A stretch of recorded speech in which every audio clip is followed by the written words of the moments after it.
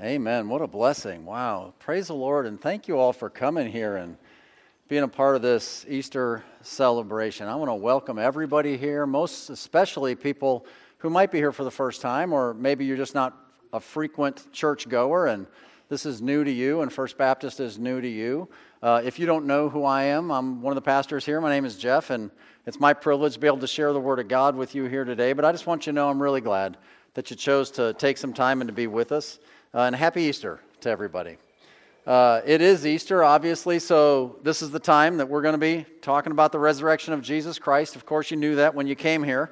The resurrection of Jesus Christ, without question, it's the greatest event in history. Amen? And it's not just the greatest event in history because it's so unbelievable, it's so grand, and all of that sort of thing, but I would say it's also the greatest event in history because it answers that age-old question. Is there life after death? Is there life after death? And the answer, because of this, is a resounding yes. Yes, there is. Well, for Bible believers anyway. I mean, think about it with me for just a second. Go all the way back to the explorers and a guy by the name of Ponce de Leon and his search for that thing called the fountain of life. And fast forward all through human history and seemingly endless examples to maybe one of our most modern examples is something that the technological advancements are talking about. It's a thing called the singularity, where scientists and computer guys are talking about how they can download your brain onto a computer chip and then install it into a robot. That's actually something people are working on, if you didn't know that. And you know what all that stuff is? Those are just attempts of man to make his own way to somehow beat death. That's what they're trying to do. And to live forever, but without God.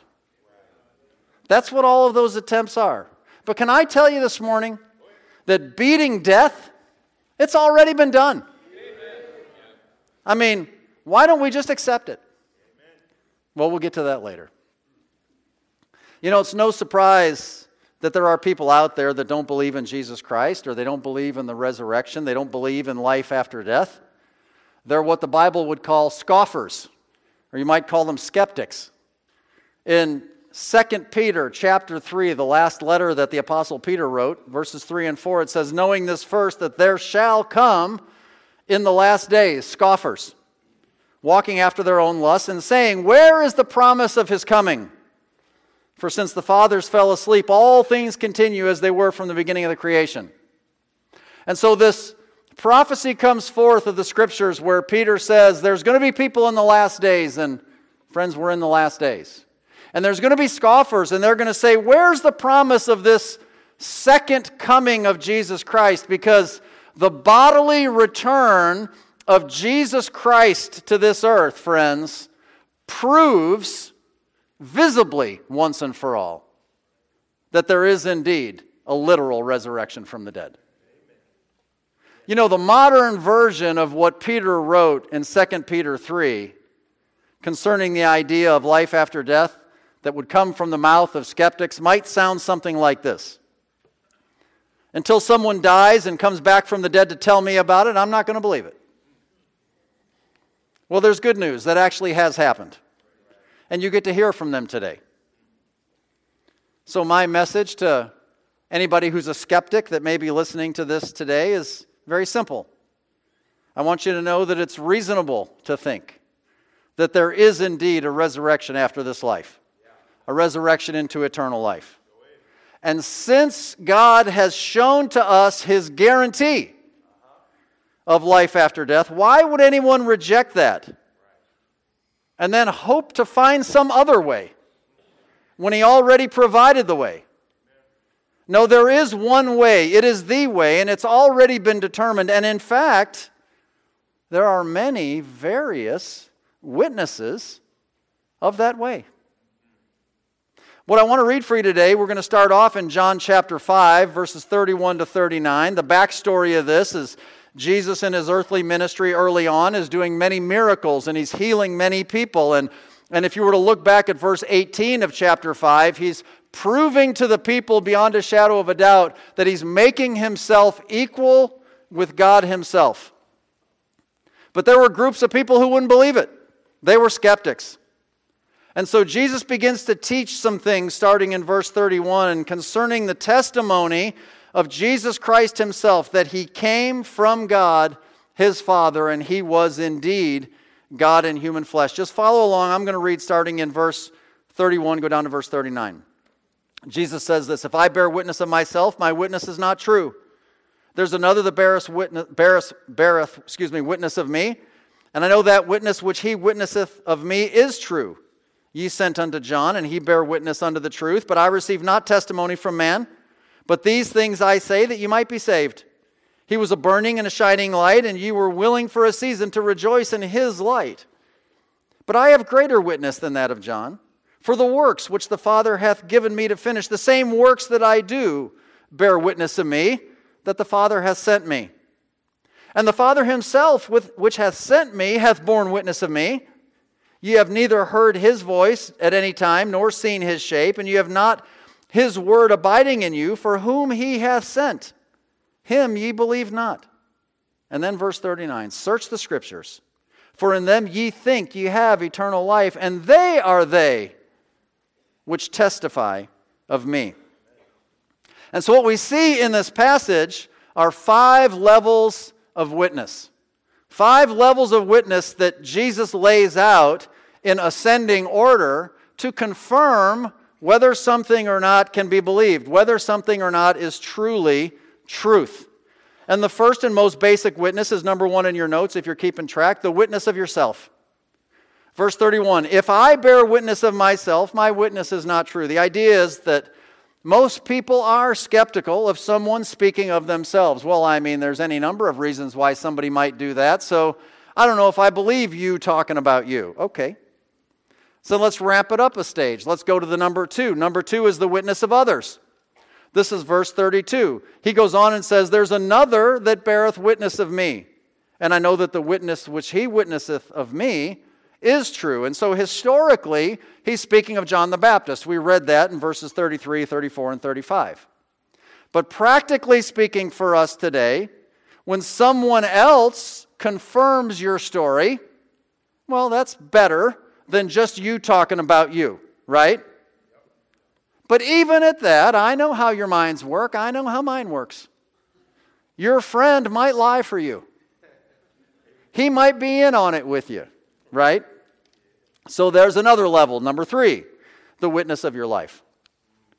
The witness of your life, verse 36, "But I have greater witness than that of John." See how they're increasing? "For the works which the Father hath given me to finish, the same works that I do, bear witness of me, that the Father hath sent me." So in Jesus' day, and in the direct context of John chapter 5, he's specifically talking about the miracles. He's talking about the supernatural acts that were accompanying his words and his ministry. But in general, we all understand that however it is that you conduct your life, it speaks volumes about the validity of your verbal message, doesn't it? You know how they say, actions speak louder than words. You know how people say sometimes, don't tell me what you want me to know, show me. Show me with your actions. It's because the testimony of your works is even greater than that of your words. Everybody knows that. Well, he keeps ramping it up to number 4. It's the witness of God himself.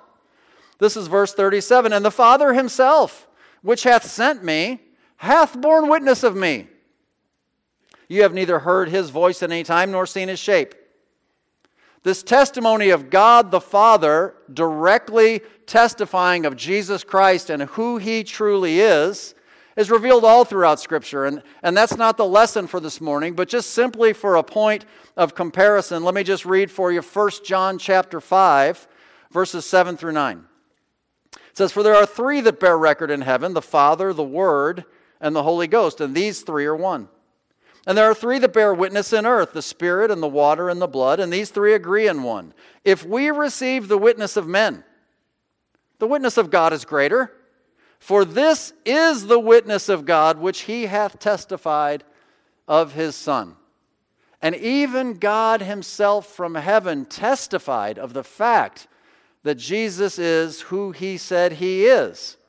Now, you'd be looking at this and you might be thinking, well, that has to be the greatest possible testimony that anybody could ever get if God himself gives you his testimony, right? Well, not according to John chapter 5, because there is one testimony that God even himself says is, yea, even higher than the audible voice of God the Father, and that's the witness of Scripture. The witness of Scripture, verse 39, search the Scriptures, he says, for in them ye think you have eternal life. Notice, and they are they which testify of me. You see, even God's audible voice can't compare with the validity of the written Scriptures. I'm not trying to insinuate that God's audible voice would ever be in error. Don't go out of here saying that I said that. But there's a reason why the written Scriptures are even better than that. The Apostle Peter, once again in 2 Peter, but this time back in the first chapter, let me read for you verses 17 to 21, as he makes the direct comparison. He says, for he received, he's speaking of Jesus Christ, he received from God the Father honor and glory when there came such a voice to him from the excellent glory. This is my beloved Son, in whom I am well pleased. And this voice, which came from heaven, we, Peter speaks, for myself and the apostles, he's saying, we, the apostles, heard when we were with him in the Holy Mount. That's Matthew chapter 17, Jesus on the Mount of Transfiguration. He goes on then in verse 19 and he says, we have also, notice, a more sure word of prophecy, whereunto you do well that you take heed, as unto a light that shineth in a dark place, until the day dawn and the day star arise in your hearts, knowing this first, that no prophecy of the Scripture, defining for you what he's talking about when he says we have a more sure word of prophecy, we have a more sure word of prophecy of Scripture. Why? Because knowing this first, no prophecy of the Scripture is of any private interpretation, for the prophecy came not in old time by the will of men, but holy men of God spake as they were moved by the Holy Ghost.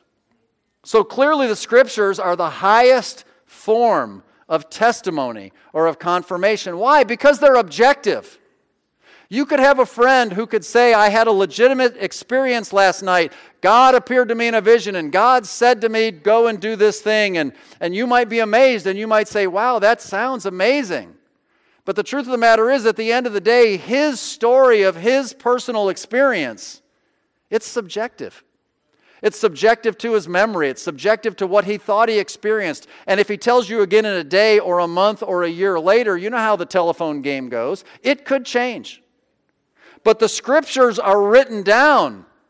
They never change. You can open the book to the same place year after year after year. They say the same thing. They're objective. You can always know what they say.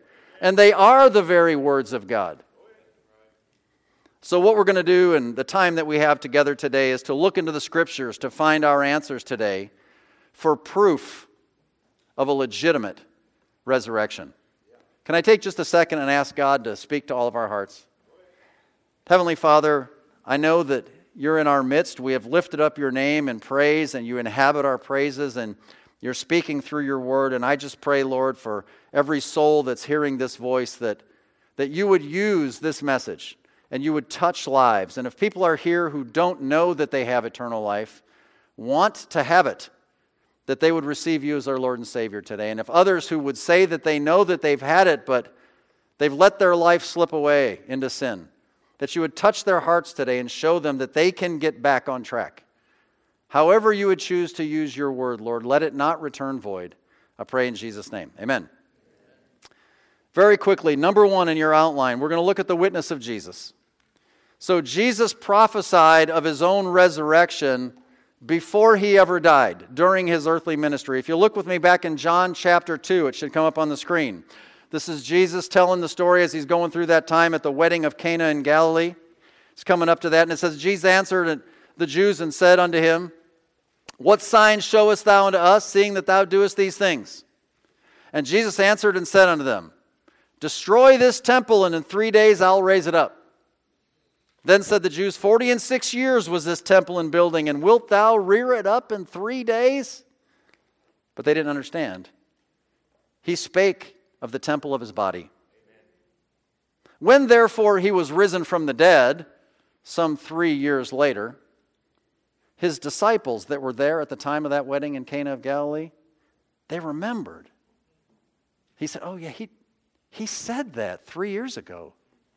Destroy this temple. He's speaking of his body.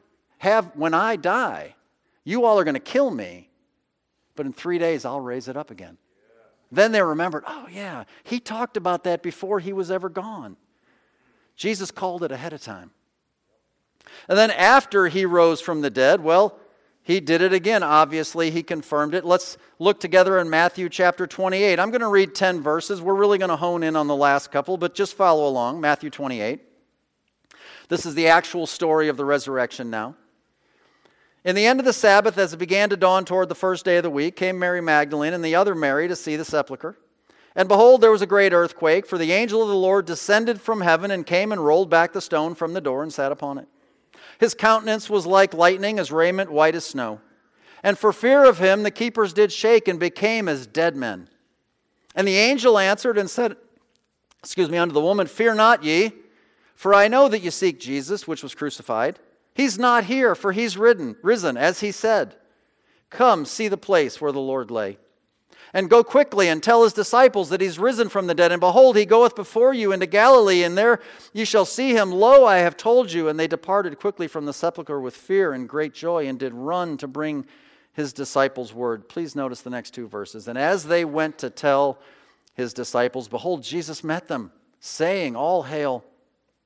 And they came and held him by the feet and worshipped him. Then said Jesus unto them, Be not afraid. Go tell my brethren that they go into Galilee, and there shall they see me. And so Jesus basically is saying to them very clearly, hey, listen, you came to the sepulcher, you saw that I'm not there anymore, the angel told you what to do, you're on way. He's just like, hey, it's me. I'm the one. It's me. The same story basically appears in Luke chapter 24, Luke's version of this story, starting in verse 36.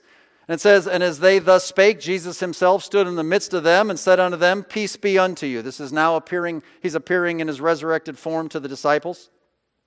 But they were terrified and affrighted and supposed they had seen a spirit. And he said unto them, Why are ye troubled? And why do thoughts arise in your hearts? Behold, my hands and my feet. It is I myself. Handle me and see, for a spirit hath not flesh and bones as you see me have. And when he had thus spoken, he showed them his hands and his feet. Jesus shows up after the resurrection and he's like, hey, it's me. Just like I said, I'm the one. Here I am. Don't be troubled. Well, the skeptics might say, well, that doesn't count. We just looked at the fact Jesus himself said if he bears witness of himself, it carries no weight. Anybody can do that. Okay, I get it. But I wanted you to see that he did say that.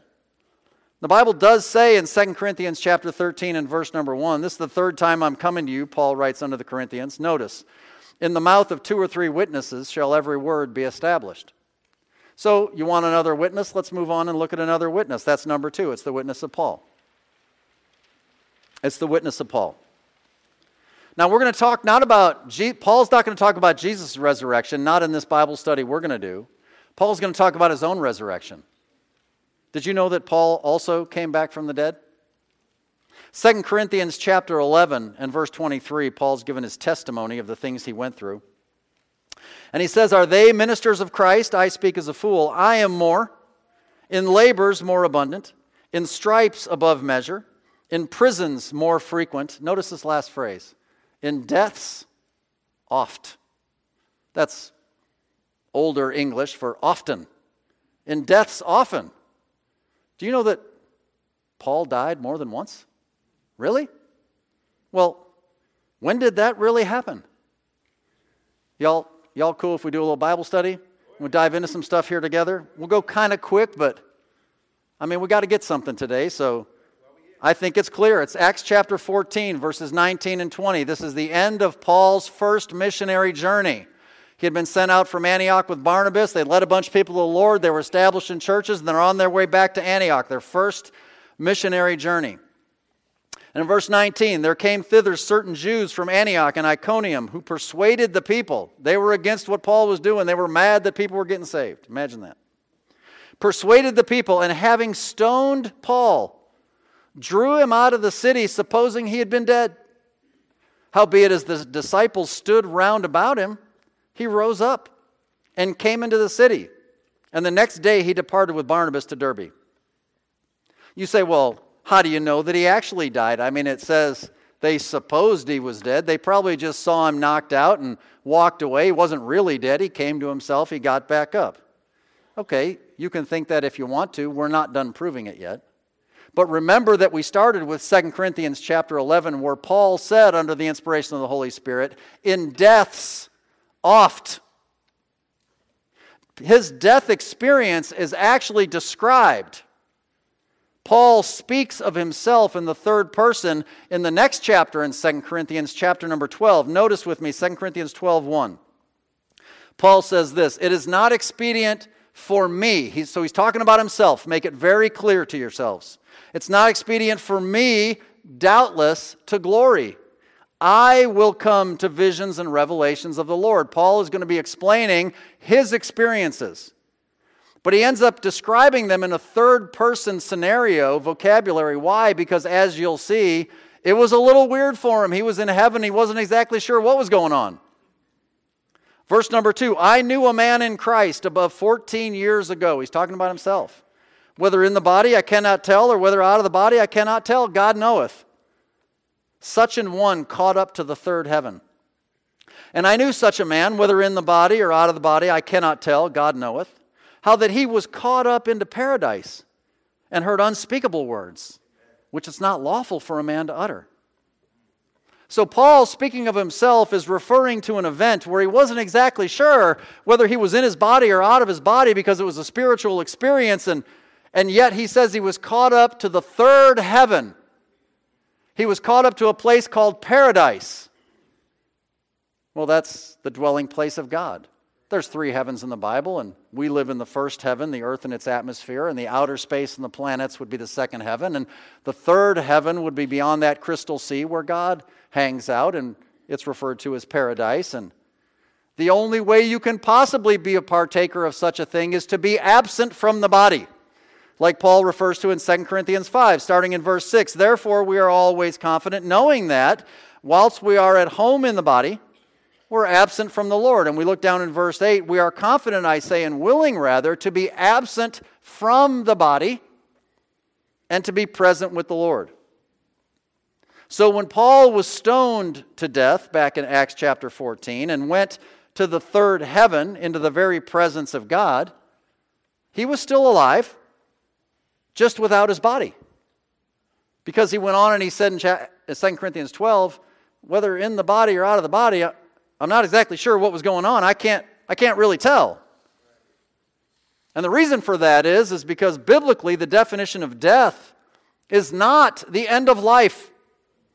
The definition of death is separation.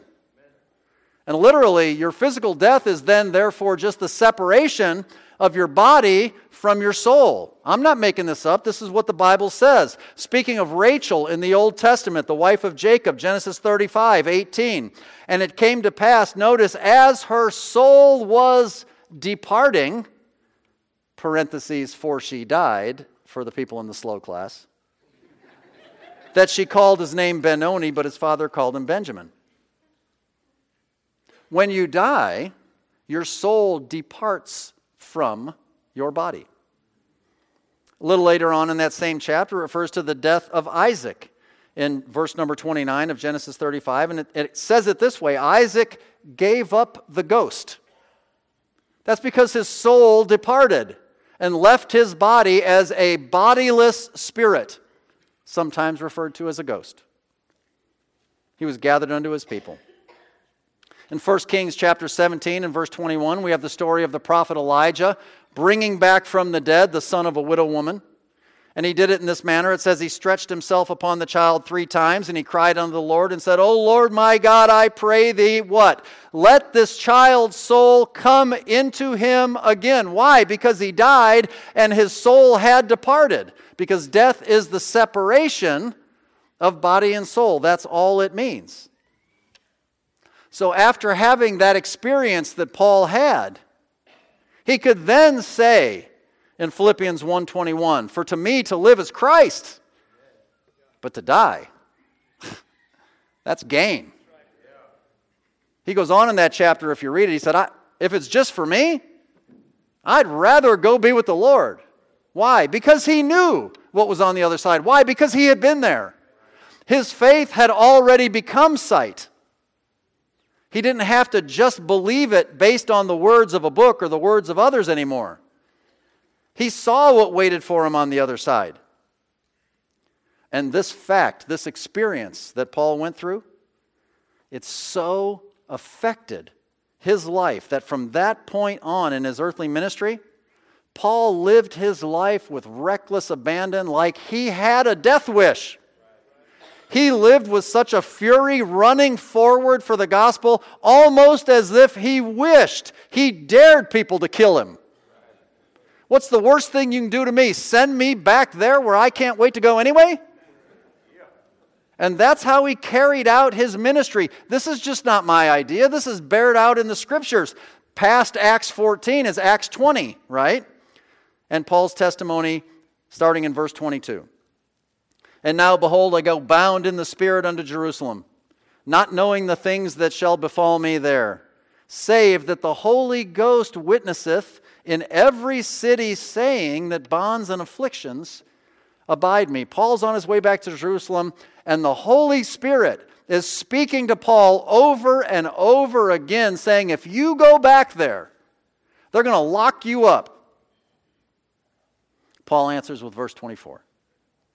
"But none of these things move me. Neither count I my life dear unto myself, so that I might finish my course with joy in the ministry which I have received of the Lord Jesus to testify the gospel of the grace of God."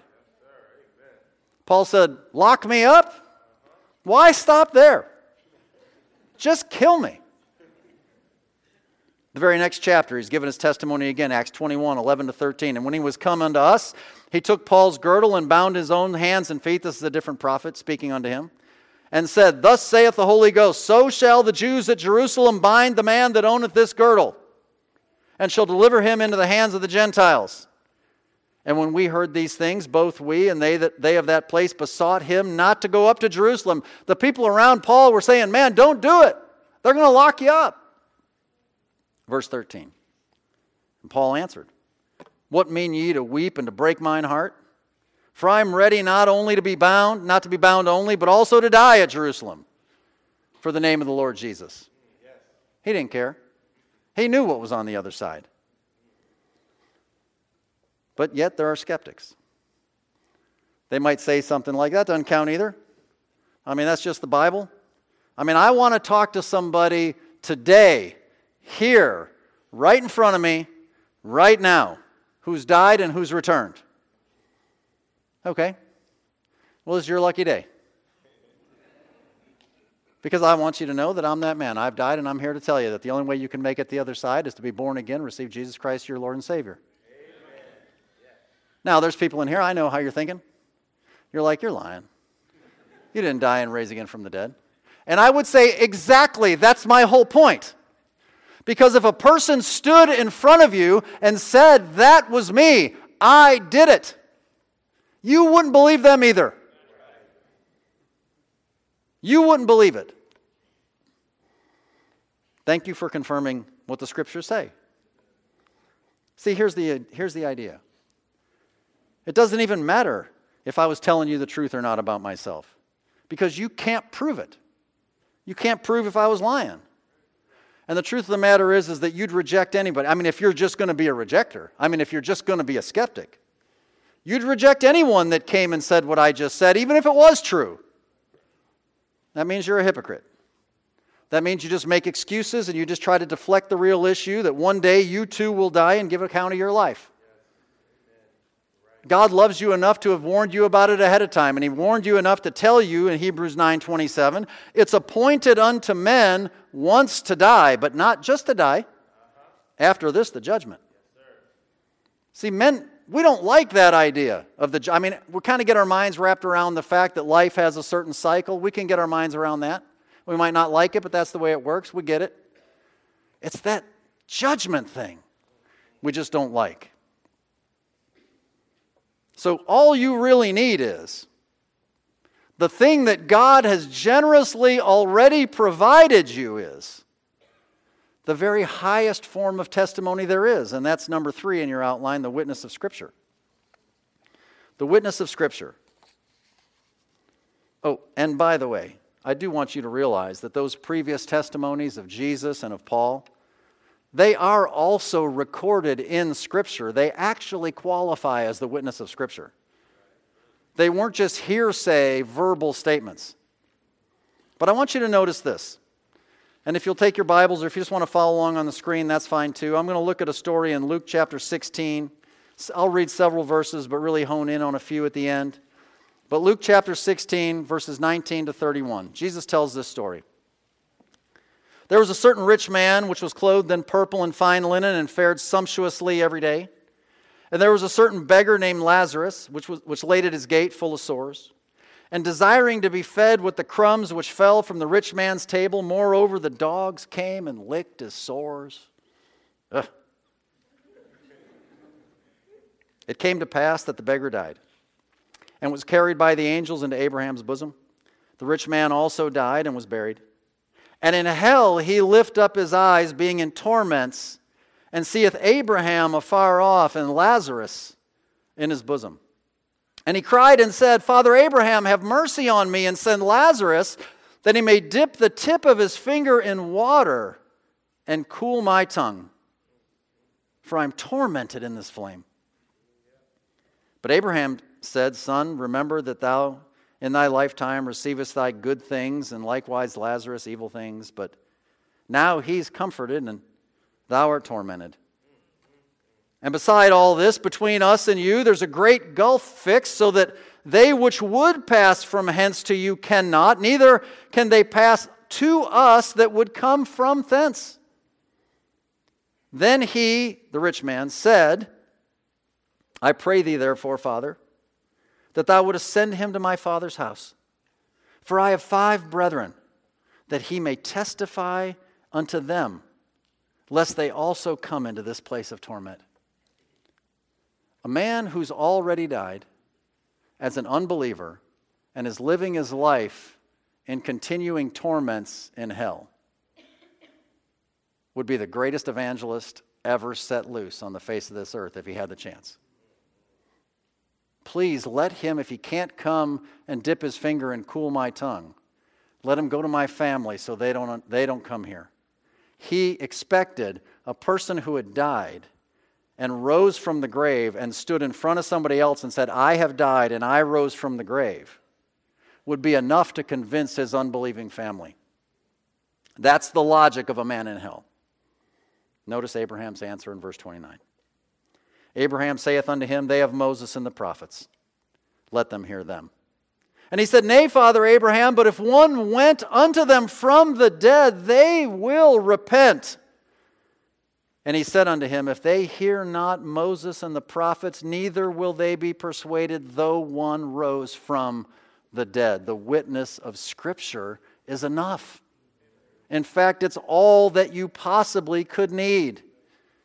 God knows that even if somebody actually rose from the dead today in front of you and told you about it, if you wouldn't believe the Scriptures, you wouldn't believe that guy either. The Scriptures are more sure. You didn't believe me saying it was me because you thought I could have lied. You thought it was subjective. But the Scriptures are objective. It's the written record of absolute truth. That's what John 17:17 says. Sanctify them through thy truth. Thy word is truth. That's Jesus in John 8:32. You shall know the truth, and the truth shall make you free. It's the Scriptures, it's the Word of God that can make you free. Why is that all we need?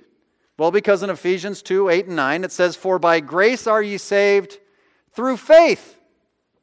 You have to have faith in what God wrote. And that not of yourselves, it's the gift of God, not of works, lest any man should boast. You are saved by grace, God offering to you a free gift, but you appropriate it by believing what He said, what is written. Romans 10:17, faith cometh by hearing, and hearing, well, by the Word of God. That's where it comes from. The only way you can be saved is to have faith. The only way you can have faith is by the Word of God. You need the Word of God. You don't need somebody to raise from the dead and tell you face to face. And the only way to get in on your resurrection unto life is to put your faith in the record of the Scriptures. And that record of the Scriptures is very simple. It states this: you're a sinner. You've blown it. You've made mistakes. You've done wrong things. You've offended a holy God. Don't feel too bad. You're in good company or bad company, depending on how you want to look at it. We've all done it. We're all in the same boat together. Our sin separates us from God. Romans 6:23, the wages of sin is death. Remember what death means. Death is just separation. If you die in your sins, you will be separated, not just your soul from your body, but then your soul will be separated from God forever. And when the Bible talks about death and the separation from God, it's talking about what it refers to as the second death. The first death is your bodily, physical death. But there is a spiritual death, and that's the one you don't have to have. That's the wage of sin. That's the payment for sin if you don't get it forgiven. It's the separation from God in hell. That's Revelation chapter 21 and verse number 8. But the fearful and unbelieving and abominable and murderers and whoremongers and sorcerers and idolaters and all liars. Is that your crowd? Are those your pals? Is that who you want to spend eternity with? Well, those guys shall have their part in the lake which burneth with fire and brimstone, which is the second death. There's some pretty rough characters in that list, right? Did you notice how that list started out? Just with the fearful and, unbelieving. All you got to do to qualify to get in that list is not believe what God testified through His Word. But the good news is God loves you, right? Amen? He made a way for you to be saved from death and from hell, right? Romans 5:8, God commendeth His love toward us, and that while we were yet sinners, Christ died for us, right? His love is demonstrated to us. That's John 3:16. Everybody knows John 3:16, right? God so loved the world that He gave His only begotten Son, that whosoever believeth on Him should not perish, but have eternal life. And so, He loves you. You're in a bad situation. We're all in a bad situation. We're sinners, and what we deserve is hell. What we deserve is to be separated from God forever because of our sin, but man, He loves you. He made a way.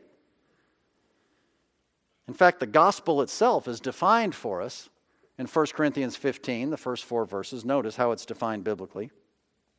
Moreover, brethren, I declare unto you the gospel, which I preached unto you, which also you have received, and wherein ye stand, by which also you're saved, if ye keep in memory what I preached unto you, unless you believed in vain. For I delivered unto you first of all that which I also received, how that Christ died for our sins, according to the Scriptures, that He was buried, that He rose again the third day, according to the Scriptures. The gospel is defined as the death, the burial, and the resurrection of Jesus Christ. But it's not just the death, the burial, and resurrection of Jesus Christ. It's the fact that Jesus died. Why? Jesus died for our sins because we are sinners and we needed Him. And when He died for our sins and He was buried and He rose again the third day, that encompasses the gospel, but not just that He died any old way and rose any old way. He did it all according to the Scriptures, because the Scripture is the highest witness that anybody could possibly have.